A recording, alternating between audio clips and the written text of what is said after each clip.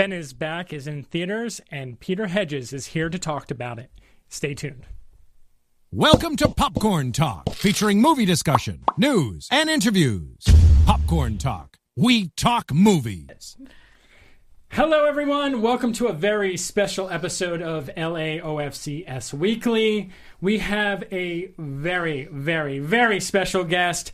He is the writer and director for Ben is Back. Mr. Peter Hedges is here with us. Yay! Good morning. Hi.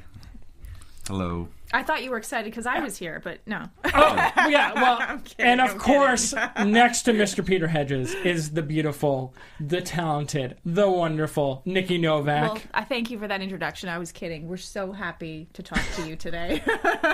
I'm thrilled to be here. I am really thrilled to be here. I have been dying to chat with you. I saw the film at Toronto, as you know. You were emotional during that Q&A that happened right after the film. And I was very emotional as well. I don't know if many people have asked you this question, but it was something that came to mind immediately when I was watching the film and then afterwards seeing your reaction, is this story. What was the inspiration for it? A close friend overdosed and died. My favorite actor ever overdosed and died. And a relative of mine, not an immediate family member, but a close relative, nearly died from overdose. And that shook me. Those untenable losses and that almost untenable loss got me thinking, and I decided then that I needed to write about the heroin opioid epidemic. I come from a family of addicts, alcoholics. My mother left home when I was 7. I didn't know her sober until I was 15. And so everything I've written, even though it might not address the epidemic, I write about families. I've been writing about families since Gilbert Grape. And so I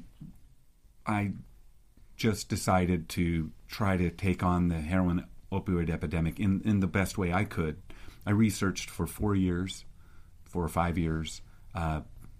We also went through some family therapy work in support of my relative, who celebrated 6 years of sobriety, the former recovering heroin user, yesterday. So Oh, wow. it was a big deal that the movie's opening today. And because of my relative and what I learned watching her resiliency and her capacity to, with a lot of help, but put her life back together, and what I saw in my mother, who got sober when I was 15 and then spent 22 and a half years helping other people get well before she passed, I just wanted to put a story in the world that put a light on what's happening in home after home and city after city, town after town, all over the country. And it was only when I started seriously writing in May of 2017, 6 months before we started filming, I just cleared the decks and wrote. It really wrote me that I realized that I felt I could write about one family over the course of one day, and that if I could do that well, I would put a film into the world with a lot of help from other people, put a film into the world that would be a part of an important conversation we need to be having about how we take care of each other, how we love each other. It's ultimately a love story about a mother who won't give up on her kid, and a kid who's trying so hard to turn his life around and make sure that his family and the people he loves, that he takes steps, makes living amends, essentially, so that he can feel worthy of the love they have been showing him. Awesome.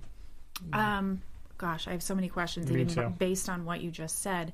And you said it basically wrote you. It did. Hey, it's Kaylee Cuoco for Priceline. Ready to go to your happy place for a happy price? Well, why didn't you say so? Just download the Priceline app right now and save up to 60% on hotels. So whether it's Cousin Kevin's Kazoo Concert in Kansas City, go Kevin, or Becky's Bachelorette Bash in Bermuda, you never have to miss a trip ever again. So download the Priceline app today. Your savings are waiting. Go to your happy place for a happy price. Go to your happy price, Priceline.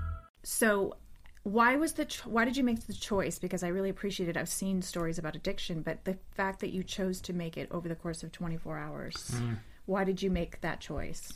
When when my mother first got sober, I would go to AA meetings with her. And one of the sayings that they say in meetings is one day at a time. And people can't recover if they think, I'm never going to drink for the rest of my life. But if they break it down to a day, I can get through today. And if you can get through one day, then you get through the next day. So it seemed a natural idea that this was just going to be a remarkable day in the life of an unremarkable family. I mean, I find them remarkable. I think they're full of life and vital, but they're you or me, and that's what I hoped they would be.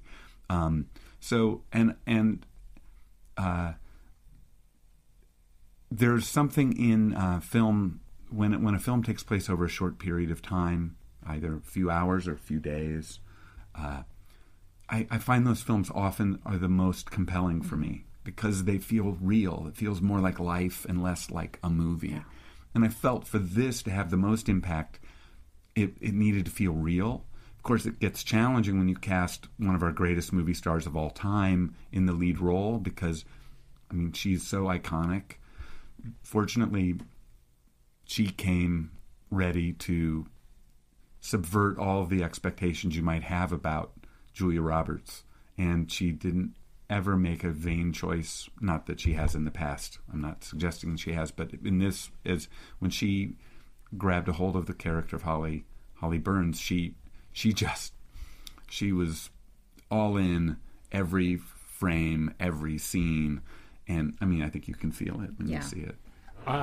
Going off a few things that you said, I mean, I love the 24-hour period. It gives the film this sense of urgency. Yes. You feel like, it's like a race against the clock, and you feel that. And having it the one day is so perfect. And I wish more films took advantage of that timeline of just using a day and just focusing in the moment.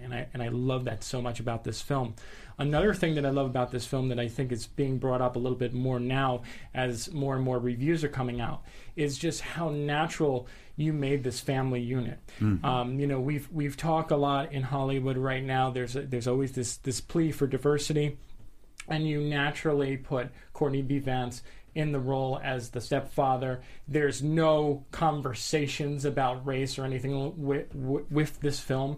And I just thought that was so brilliant. So not too much of a question, but just a kudos to you for doing that. But I guess I can ask a question. Was there any inspiration for you to do that? Sure. Nina Jacobson, one of our producers, as we were talking about the film, one of the challenges is, and it was something I had addressed in a moment that I ended up cutting because it felt a little preachy and it came at the end of the film. There's a homeless woman at the end of the film who has a conversation with Holly, and she used to have a speech. She's an African-American actress, and she said, Myra Taylor, amazing actress, but what she said in that scene was, because Holly's she's lost her son, she's trying to find him, and she says, where were you 30 years ago when it was crack? Where were you? Now that it's in your neighborhood, now it's an epidemic. Wow. And it was a very important point, but it came too late in the story, and it felt like a sermon as opposed to something born out of character. So we needed to lose it. But that got the fact that I had that in the script, Nina and I talked a lot, and everyone on the film talked a lot about how can we make this not just a story about a white family. And we felt there was an opportunity. I've tried this before. I did this in Dan in Real Life. There's one of Dan's nieces was adopted, but we never talk about it. And I feel like one of the great opportunities in storytelling now is we can normalize relationships. We can normalize lifestyle choices and not make a big deal out of it. So, but really it became who would be great to be opposite Julia Roberts, and Courtney B. Vance is a great, great actor. And when we started to talk about that and I proposed it to Julia, she loved the idea of working with him. She also thought that gave her, she's cooler. She's a cooler mom, and I don't think that was the word she used, but it made her interesting in a way that she would have been interesting we'd cast, a wonderful white actor too, because it's an interesting part. But we love the idea. And the one, why I'm really glad we did, apart from the fact that he's amazing, he's so good in the film. Oh, yeah. And we were able to cast the 2 younger kids that we found who are so spectacular.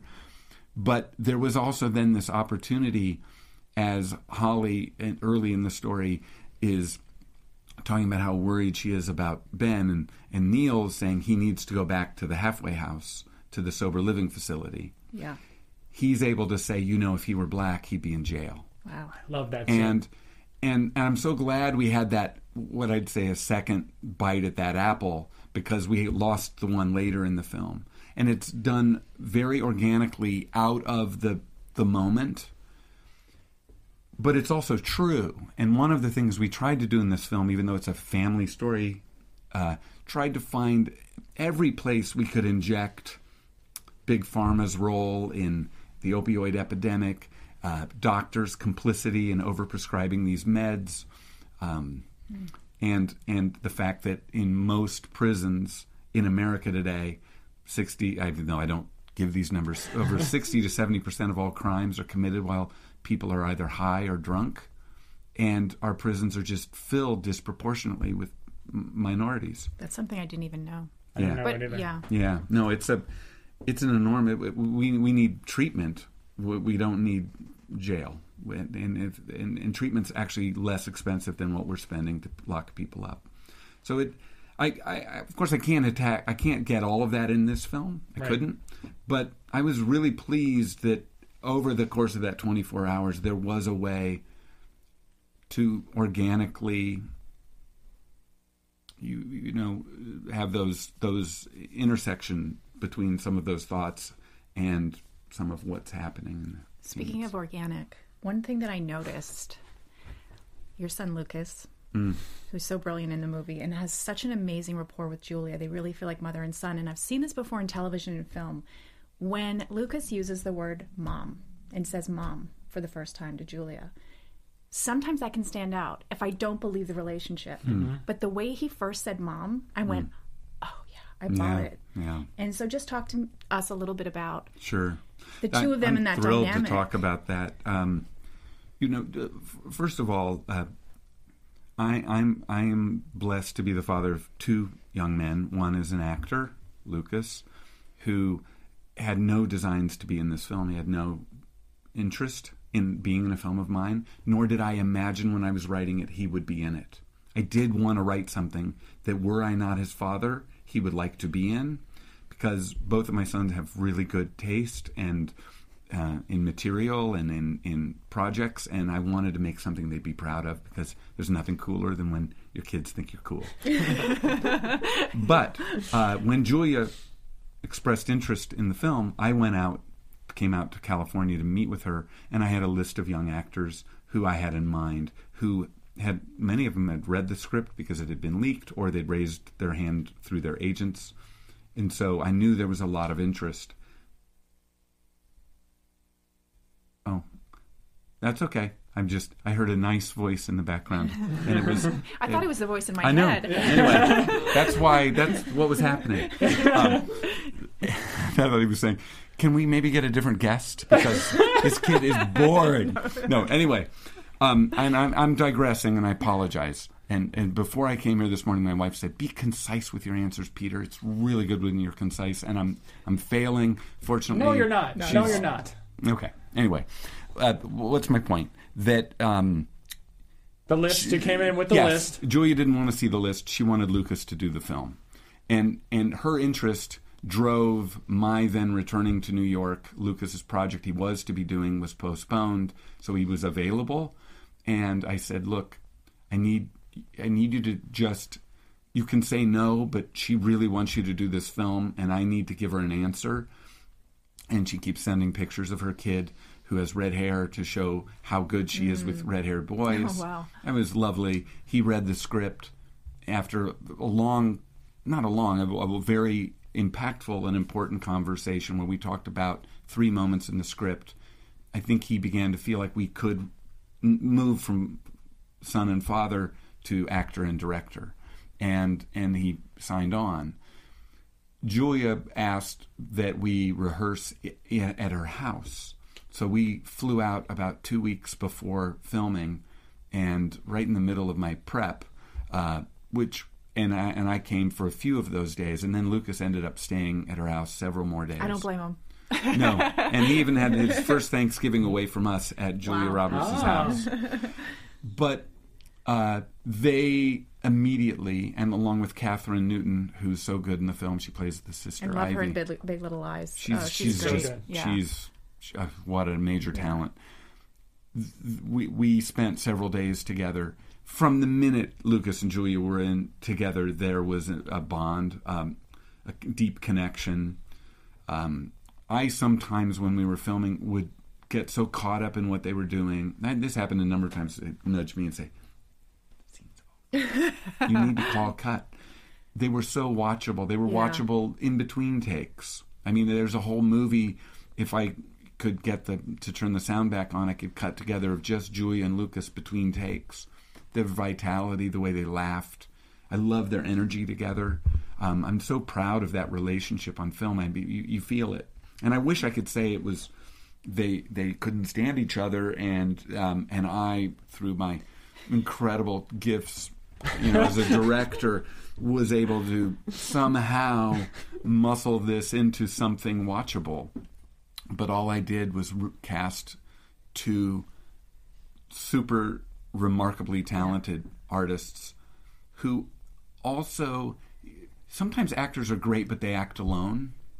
And the truly great actors do not act alone.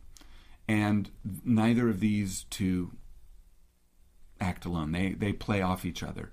So every scene in the film, there's 3 or 4 or sometimes 8 or 9 other versions of that scene. Yeah. In almost every instance, viable options. I've never left so much on the floor, metaphorical floor, because it's not like film is falling on the floor anymore. But I've never left so many moments that you can't see, because the movie would be 10 times longer because we do 8 versions of the scene. But they were, and part of it was also, and I think this is why it was a good experience for Lucas, because I said to him, I'm not the director who has has an absolute idea of what a moment must be. I have an idea. I mean, I wrote a script, and I certainly have a sense of what's possible in a moment, but I don't have something that it has to be. Now, there are maybe a couple of moments where I go, if this doesn't happen, then the movie's going to fall apart. But how it happens, I'm not so sure. I know what needs to happen, but it may happen in a surprising way. In fact, it almost always does. So I try to create a set where the actors feel very supported. They know they can play. They know there's not going to be a punitive whip being, metaphorical whip going like, no, it's got to be this way. And so what happens is, and it happened repeatedly on this film, I end up with we end up with moments that are so much more alive and surprising because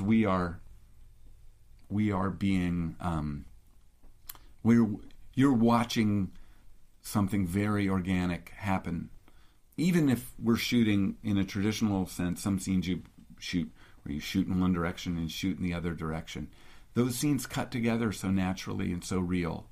Even though we might have shot Lucas's half after lunch and Julia's half before lunch, but they were so available and so generous with each other, and that's why I wanted to be a director. I wanted to direct so that I could be in the company of actors who just amazed me, but also create a way in which they could do work that was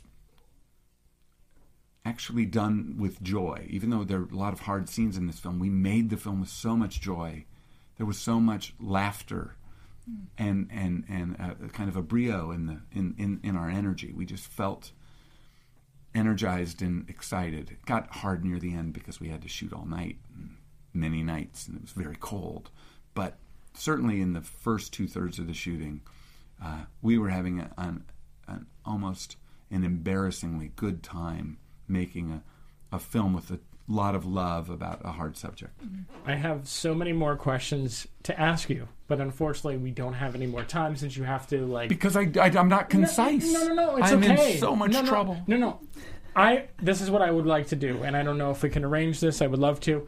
I would love to set up a personal one-on-one with you, and I have 6 or 7 more questions that I'm dying to ask you. But I know you have what about Nikki? I mean, Nikki's just out. Nikki has more too. But come on. Can I ask one more question, and it can be really quick? Yeah, I'll give a quick answer. Watch this. Okay. Watch this. I'm going to shock you. Listen, I don't want you to go. I really don't. I don't want to go. I don't want you. I want you to be here all the time. Let's go. So I had heard that Lucas said that one stipulation was he can't call you Dad on set. He had to call you by your first name. No, he said, I'm going to call you Pete or and Peter. Did he? And was it weird? He did. Apparently the first day he walked in and I said, "Hey, Bubba." And I went, "Oh, I'm never," because I call him Bubba.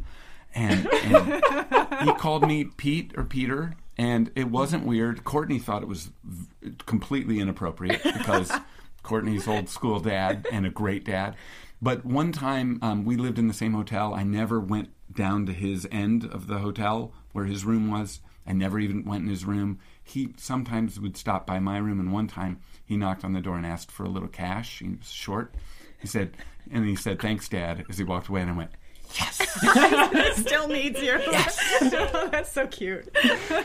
Thank you for having me on Popcorn Talk. Thank you so much. I'm so happy to meet you both. You So too. much. Congratulations on the film. Such Thank an you. incredible film. Everyone, go out and support this film. It is incredible. Take our words for it. Seriously, it is so great. I saw it twice. And you were like, you have to go see Ben is Back. You have to go see Ben is Back. I did. Yeah. I've been spreading it to all the Yeah. members of this critics group. Was like, you need to watch this movie. No, thank you for your support. It means the world. So Thank you so much you. for being here today. Great chatting with Thank you. you. thanks. Thanks. All right. I forgot. I could have done shorter answers. But I was like this. I was like, because every time you said something, we both, I think, had more questions based on. No, we're not going to go on to the awards, but we just want to Yeah. Yeah. Oh, Okay. I get out of here. Sorry. Just wanted to say thank you once again to Peter Hedges for stopping by the studio today.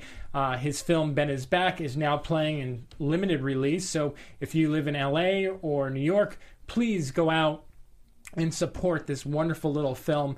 Julia Roberts and Lucas Hedges are absolutely incredible in it. So the second part of the show, me and Nikki are going to be doing something that it's a first time, so we do apologize if this came off like a little scattered, but we wanted to embrace the fact that we are the Los Angeles Online Film Critics Society, so we figured, you know what? Let's announce the winners live on air. And I sprung this on Nikki like 2 minutes And ago. I haven't even read all the winners yet. I'm scrolling through like this. So her reaction will be very natural. Yeah. I'm And- not even going to read it yet. Yeah. By the way, I am Scott Menzel because I did not introduce myself at the top of the other show or the top of this episode because I was just so excited to talk to Peter. So I am Scott Menzel, and of course this is Nikki Novak.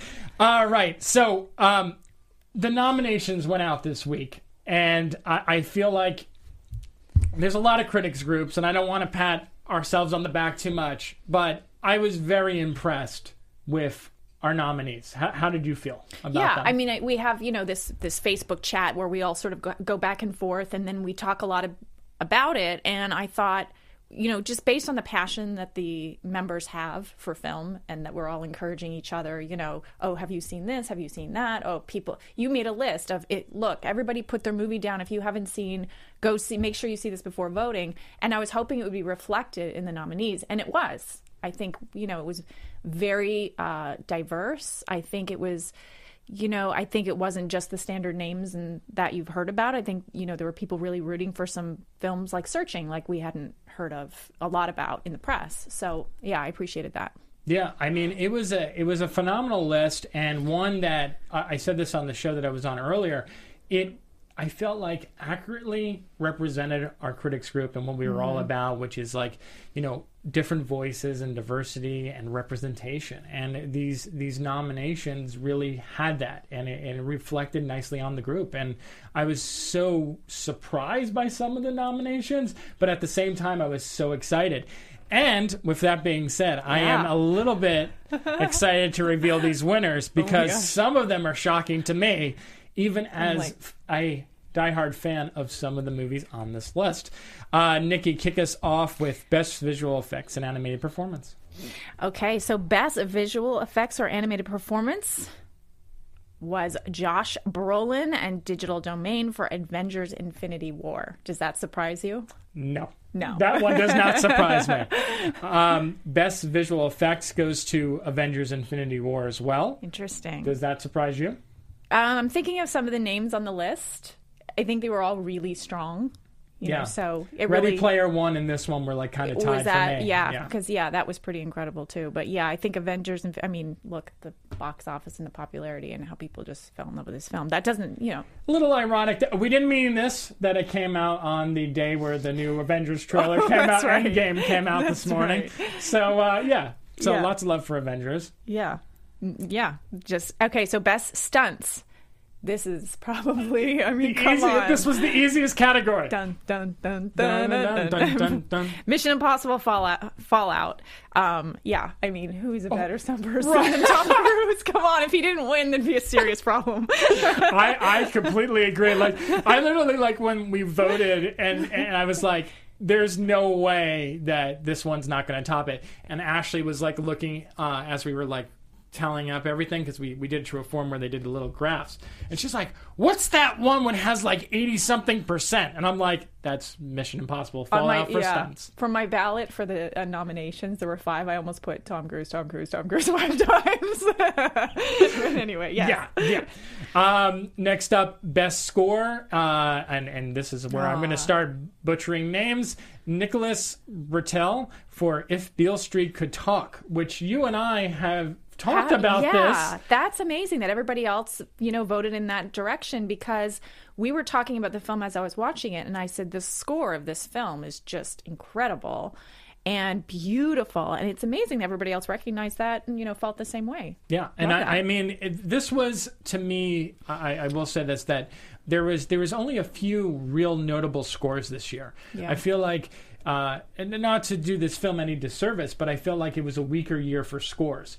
But this was one that really stood out. This one, I also think First Man's score really stood out. Even Desplat's score for Isle of Dogs. Mm-hmm. But this was the one that I thought was so memorable this year. So I am so happy that this was won. Stunning, yeah. Do this next one, because I know this is your baby. Best Original Song. Shallow, A Star Is Born. That's just, yeah. Yeah.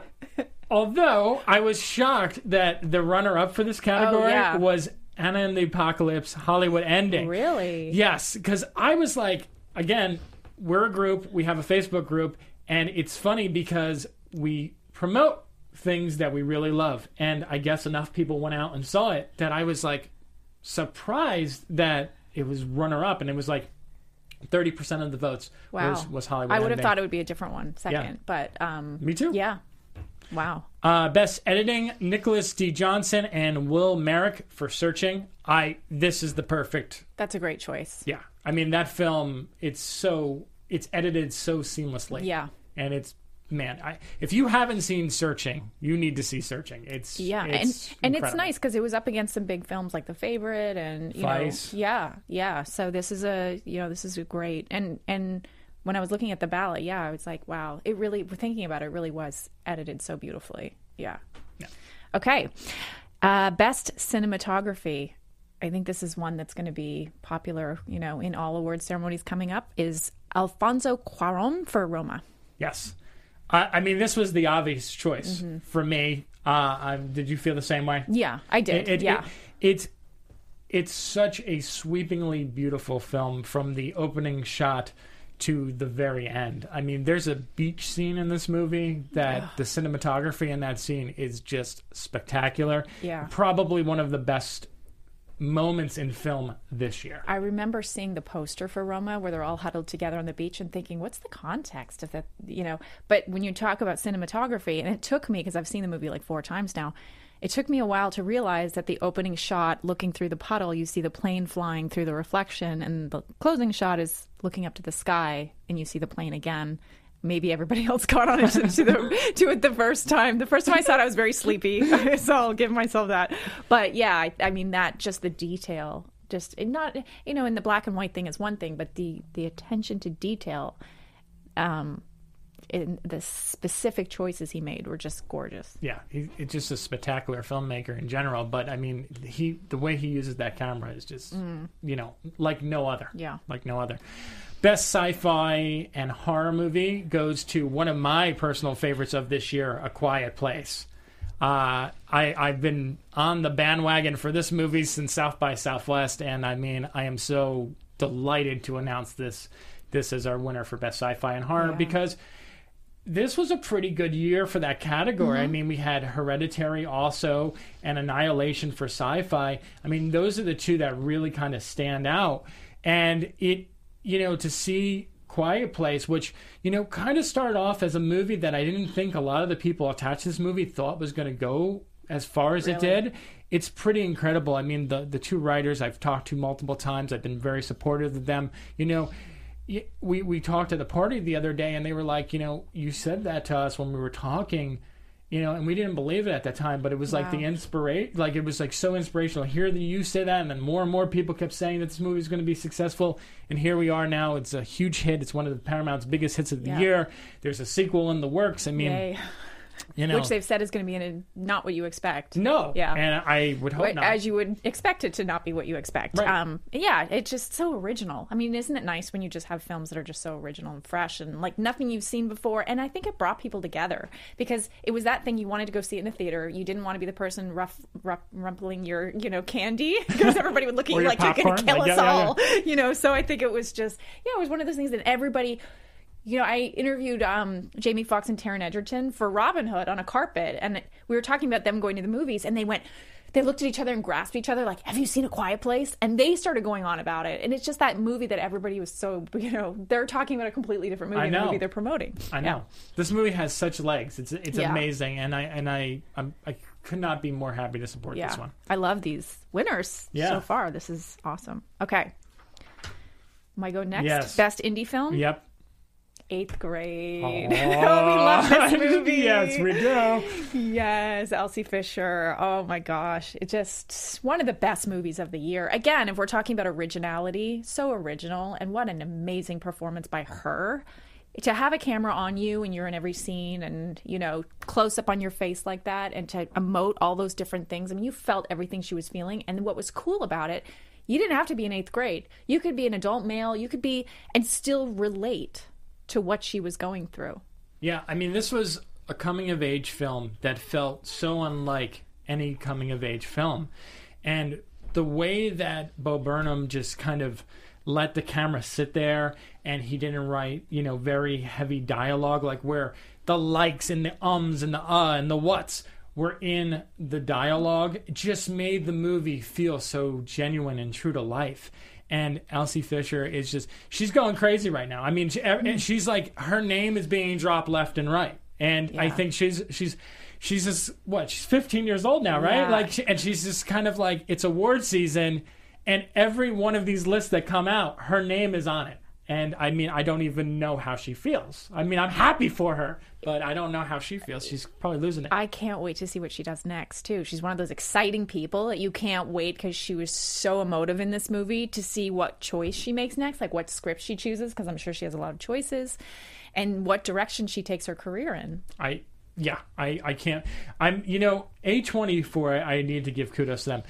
A24 each year has at least one or two films that just, they go the distance. Like, they come out of nowhere. Yeah. They go to a festival, like First Reformed, played at Telluride, not this past year, the year before. And it has these legs. And A24, for some reason, is a master at that. They find these films that tell these either really simple stories or really complicated stories, and they make them work. And word of mouth. Like, eighth grade was so much word of mouth that I was mentioning it to people when I was doing reviews and that, and thinking they were not even going to know what I was talking about. And they'd be like, oh, I heard about that. I'm taking my daughter to see it. Or it was just one of those. It just caught fire. It's fascinating to me. Best foreign film is Roma, which, I mean, this was to be expected. Yeah. And we've already talked about Roma, but that was to be expected. Best first feature, eighth grade. Okay. Yeah. Best documentary, Won't You Be My Neighbor? Is it not going to win anything? I love this movie so much. Another one that I've been rooting for since Sundance. I would have been rooting for it in the best film category. Like, not even just documentary. I think it was one of the best movies of the year. Yes. Yeah. I called it one of the best documentaries ever made. Oh, because agree. it makes you feel good, and it educates you, and it made me want to be a better person. Yeah, absolutely. Next for you. Best comedy or musical. One of my favorites. The favorite. And I actually didn't mean to just do that, but I did it. And everybody's doing it, so it's fine. But The Favorite. Such an incredible movie. 3 incredible female leads, or not or lead. supporting. Or supporting. Who knows? Open to Fox interpretation. doesn't. But, I mean, this was an incredible film. This is a period piece unlike any other period piece that you've seen before. Yes. And that is what makes this movie so iconic and so standoutish. Yeah, because it's a period movie, and the second I say that to people, they kind of go, I don't like those movies. I'm like, but right. It's the most modern, crafty, devilish dialogue and characters and performances, so not of the time you would expect and the behavior you'd expect. Can't say enough about how much I love this movie. I can't either. Yeah. Best blockbuster goes to Black Panther. Very, very much deserved, I feel. Yeah, very much deserved, and I love that they're getting, some other nods from some other.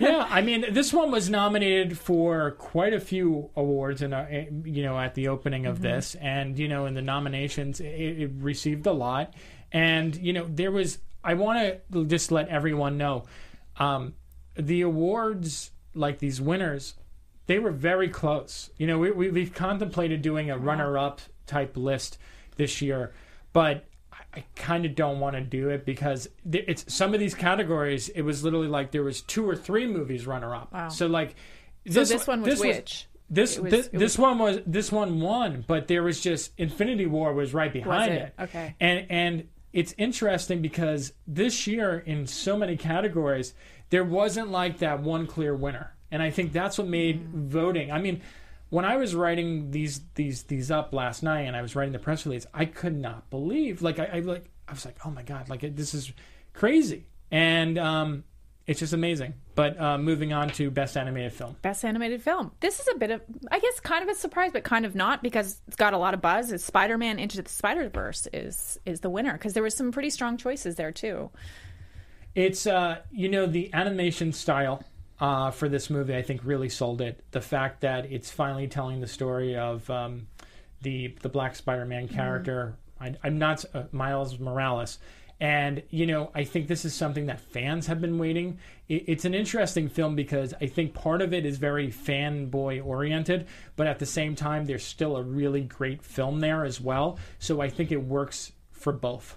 Yeah. And that's I was not surprised as this one won the best animated feature. Best original screenplay. Wow. I was a little bummed that this did not. I'm not going to spoil it. That this did not get a few more wins, but I am happy for this one, and that is Adam McKay for Vice. Yeah. I'm so excited about this. Oh my. I'm loving this list. You and I have we saw this movie together. Yeah. And it has probably, as you said, the best last line in a movie ever. Yeah. And so I'll just put that out there for people who haven't seen it. Don't want to spoil anything, but it's just absolutely brilliant on an infinite number of levels. But just powerhouse of a script, powerhouse of a movie, so enjoyable. We both loved it, I know. Yes. Yeah. It was fantastic. And again, another film that hasn't come out yet, but if you have a chance to see it, please put it on your priority list and see it. Best adapted screenplay goes to Audrey Wells for The Hate You Give, which I know you love. I did love movie. The Hate You Give. Yeah, and it's interesting because a lot of award predictors are not really putting much faith in this movie, and I do believe it's one of the best films of the year. And to kind of see this win the adapted screenplay award was very exciting. Yeah, and I love this. I'm happy it won this award. I love this cast, and I think, it was one of those films that was buzzed about early as a potential Best Picture nominee, and then there were so many that came after it. It somehow died down a little bit, but it doesn't take away from how great it is. Yeah, and I think a lot of the movies this year would kind of hurt, and I think this is the same thing every year, but there was a lot of push for stuff at Toronto and Telluride this year that I think their release dates that came afterwards weren't far enough out, that they were too close to the festival, so they got buried. Yeah. And then there's movies that are in the conversation now, like If Beale Street Can Talk and Green Book, that are in the conversation because the release date was later and they didn't come out in September. Yeah, it's tough. It's tough to know, even with Vice, because it kind of came out later and the screenings came out later. I feel like where A Star Is Born came out earlier, now are people fatiguing talking about it? Does that work in Vice's favor, but does it have time to build momentum? And with this film, it's so hard. You can't predict that stuff, I think, at the end of the day. You can think this is a good time to release, but you just never know. No. Am I next? Yes. Wow, this is a big one. I never even read the last page. My gosh. Best Male Director, Spike Lee for BlacKkKlansman. This was a no-brainer for me. I don't know how you felt about it. I love this movie. Like, I always say, this is one of my favorite movies of the year, and people say, but you said that about this film and this film. That was what 2018 was. It was a great year for film. But Spike Lee just nailed this film. I mean, the performances. This is the movie for me where I was the most on the edge of my seat this year, where I just felt so much for the characters and, oh my gosh, is he going to be exposed? And are they going to know? And how he brought that to life as a director was brilliant. How the film ended was brilliant. Just loved it. I've seen this movie 3 times, and it holds up every single time. It's a great film, and I'm so happy that Spike Lee got this award. Yeah, really happy for him. Best Female Director. This was a very close category. Oh, wow. This was almost like a 3 for Lynn Ramsey won, and I will tell you this live on the air, by 1 vote. Wow. You Were Never Really Here. And Joaquin Phoenix is in this film. Lynn Ramsey is a brilliant filmmaker, and she had some nice company in the nominations, but she took the lead. And I mean, this is a fantastic film. Yeah, she's such a loved director that I'm not surprised she won. I'm surprised actually it was that close. Yeah. Wow. I mean, but the female, it goes to show, I'm not going to go in the spiel about the best female director category, why we've done this. If you want to see it, it's online. This was a very tough category, just having 5 female voices there. Mm-hmm. And I mean, every one of the films, The Rider, Private Life, I forgot the other one. Few others were on here, but it's just these movies deserve to be nominated. And until we fix this problem in Hollywood, we will continue to push this category. And I'm so happy that Lynn Ramsey got this. Yeah. Okay, best cast, the favorite. Again, this was a tough one because there was the cast this year. Casting. Yeah. My friend Jesse Moulton said that someone needs to do a award for best casting in general. The casting Like director. the casting director. Yeah. Because it's something that's so overlooked. And if you cast a film so perfectly, you really do deserve to be recognized. And this year, I think we've had many films That were and well many of cast. them that are on this list that were just so perfectly cast. Yeah. But again, the favorite, these are roles I think what made this so great and why I'm happy about this winning. Emma Stone, this is something like you never seen Emma Stone That's why do. this is my favorite performance of hers, even more than La La Land, because I think it's something that she's so perfect for. And you always think of her as the sweet, and then she plays, this little devilish character, and so good. I mean, she's just so, and they're all so good. Olivia Colman, oh my gosh, what a bold choice to be such a brat on camera and have it work and be so lovable. To I be agree. to go out as an actor and go, I'm going to do things on camera that might not make my character likable and still do it. And the level she took it to was what made you fall in love with her. Yeah, I absolutely agree. Yeah. Best breakthrough performance. I need to learn how to say this wonderful actress's name by the time our award ceremony rolls around. So I'm going to try it again. Amanda Stenberg.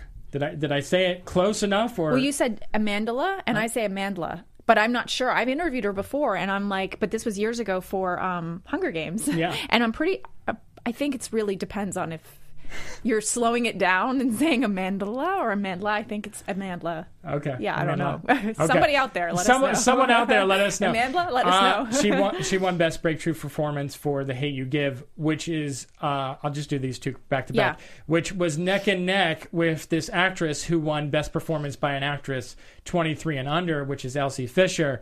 Both of these two were the leads in both of these categories, and it kind of went back and forth. Oh, really? And our members did something that I'm so incredibly proud of, was that they actually voted for one a little bit more in the one category than they did in the other one, so it gave a nice variety. Great.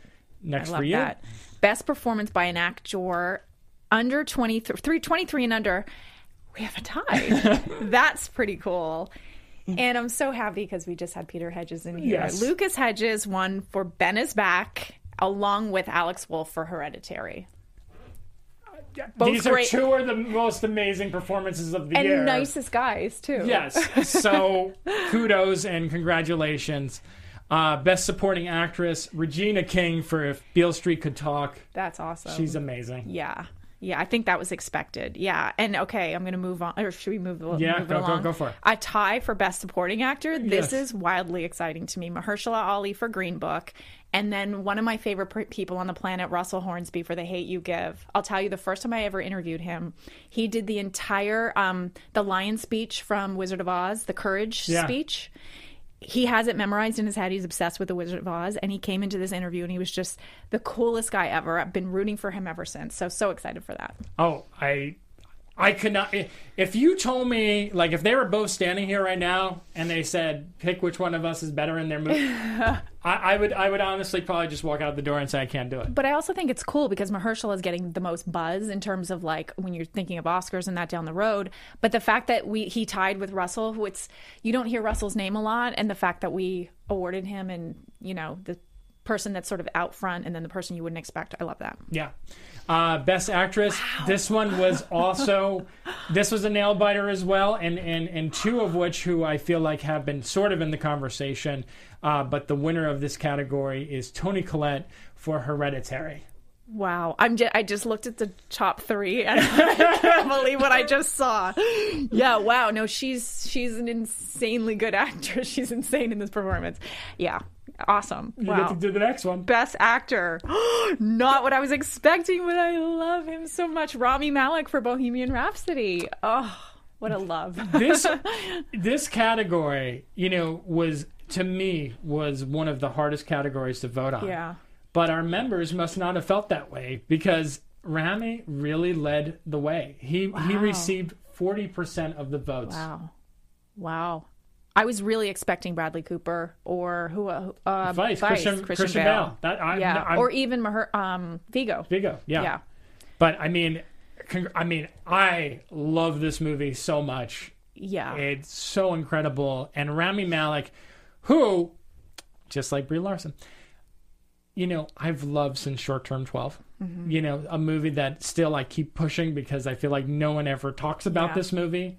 To kind of see all these people now in these leading roles in these big major movies, it's kind of surreal. And he told me, like, I interviewed him for Bohemian a couple of times, and he told me 10 years ago I wouldn't have been cast. Isn't that cool? That he's like, he's so, you feel it when he talks about it. He's so appreciative. He so appreciates that he got to play this. He obviously loves Freddie and everything about him, and he just feels so honored, and you feel that from him when he talks about it, that he feels very humbled by the whole experience. It's amazing, and he's an amazing actor, and I'm happy for him. Yeah, he's amazing. Love him. Yay. Oh my gosh. I had actually checked the list because when, I've been rooting for this movie since Toronto, and it is I will say this on air, it is my favorite film of the year. And normally I pitch the movies to the groups and people see them, and I don't expect people to agree with me. I've just become used to that. But for this movie to win Best Picture is just amazing. Nikki, no, it's yours. No. It's your show. It's your organization. I'm not doing it. You do it. It's all of our organization. Well, this organization would not exist if it wasn't for everyone in it. And I always hate taking the credit for it. I wanted to start it because I wanted to bring together all these unique voices. But I'm getting sidetracked. Best Picture at this award ceremony is The Hate U Give. Yes. Yeah! Oh my gosh. You're going to make me cry. It's the underdog. It really is the underdog. I sent it to Scott Mance this morning. Oh, wow. And he was like, Scott, The Hate U Give? Like, that, like, Green Book? Yeah, like, I think he was, like, shocked as I was. I was shocked, but this is so well-deserved in my opinion. Yeah. And I am so happy that we can give this movie the love that it deserves. So that is our winners list. Our award ceremony will take place on Wednesday, January 9th, 2019. If you're a PR person, you'll get the PR press release with all this information. And if you want to come to the award ceremony, feel free to bother me on Twitter. Not everyone's going to be able to come, but hey, you know what? If you're close enough friends, maybe I'll get you in. Anyway, let us know in the comment box. Talk about this on social media. We would love to hear what your opinion is. And Nikki, real quick to close this out, where can they find you? At Nikki Novak, at Fandango. Very nice. And you can find me on Twitter and Instagram at The Other Scott M. And until next week, we will see you soon. Take care. Bye. Bye. From producers Maria Menounos, Kevin Undergaro, Phil Svitek, and the entire Popcorn Talk Network, we would like to thank you for tuning in. For questions or comments, be sure to visit popcorntalk.com. I'm Sir Richard Wentworth, and this has been a presentation of the Popcorn Talk Network. The views expressed herein are those of the hosts only and do not necessarily reflect the views of its owners or principals.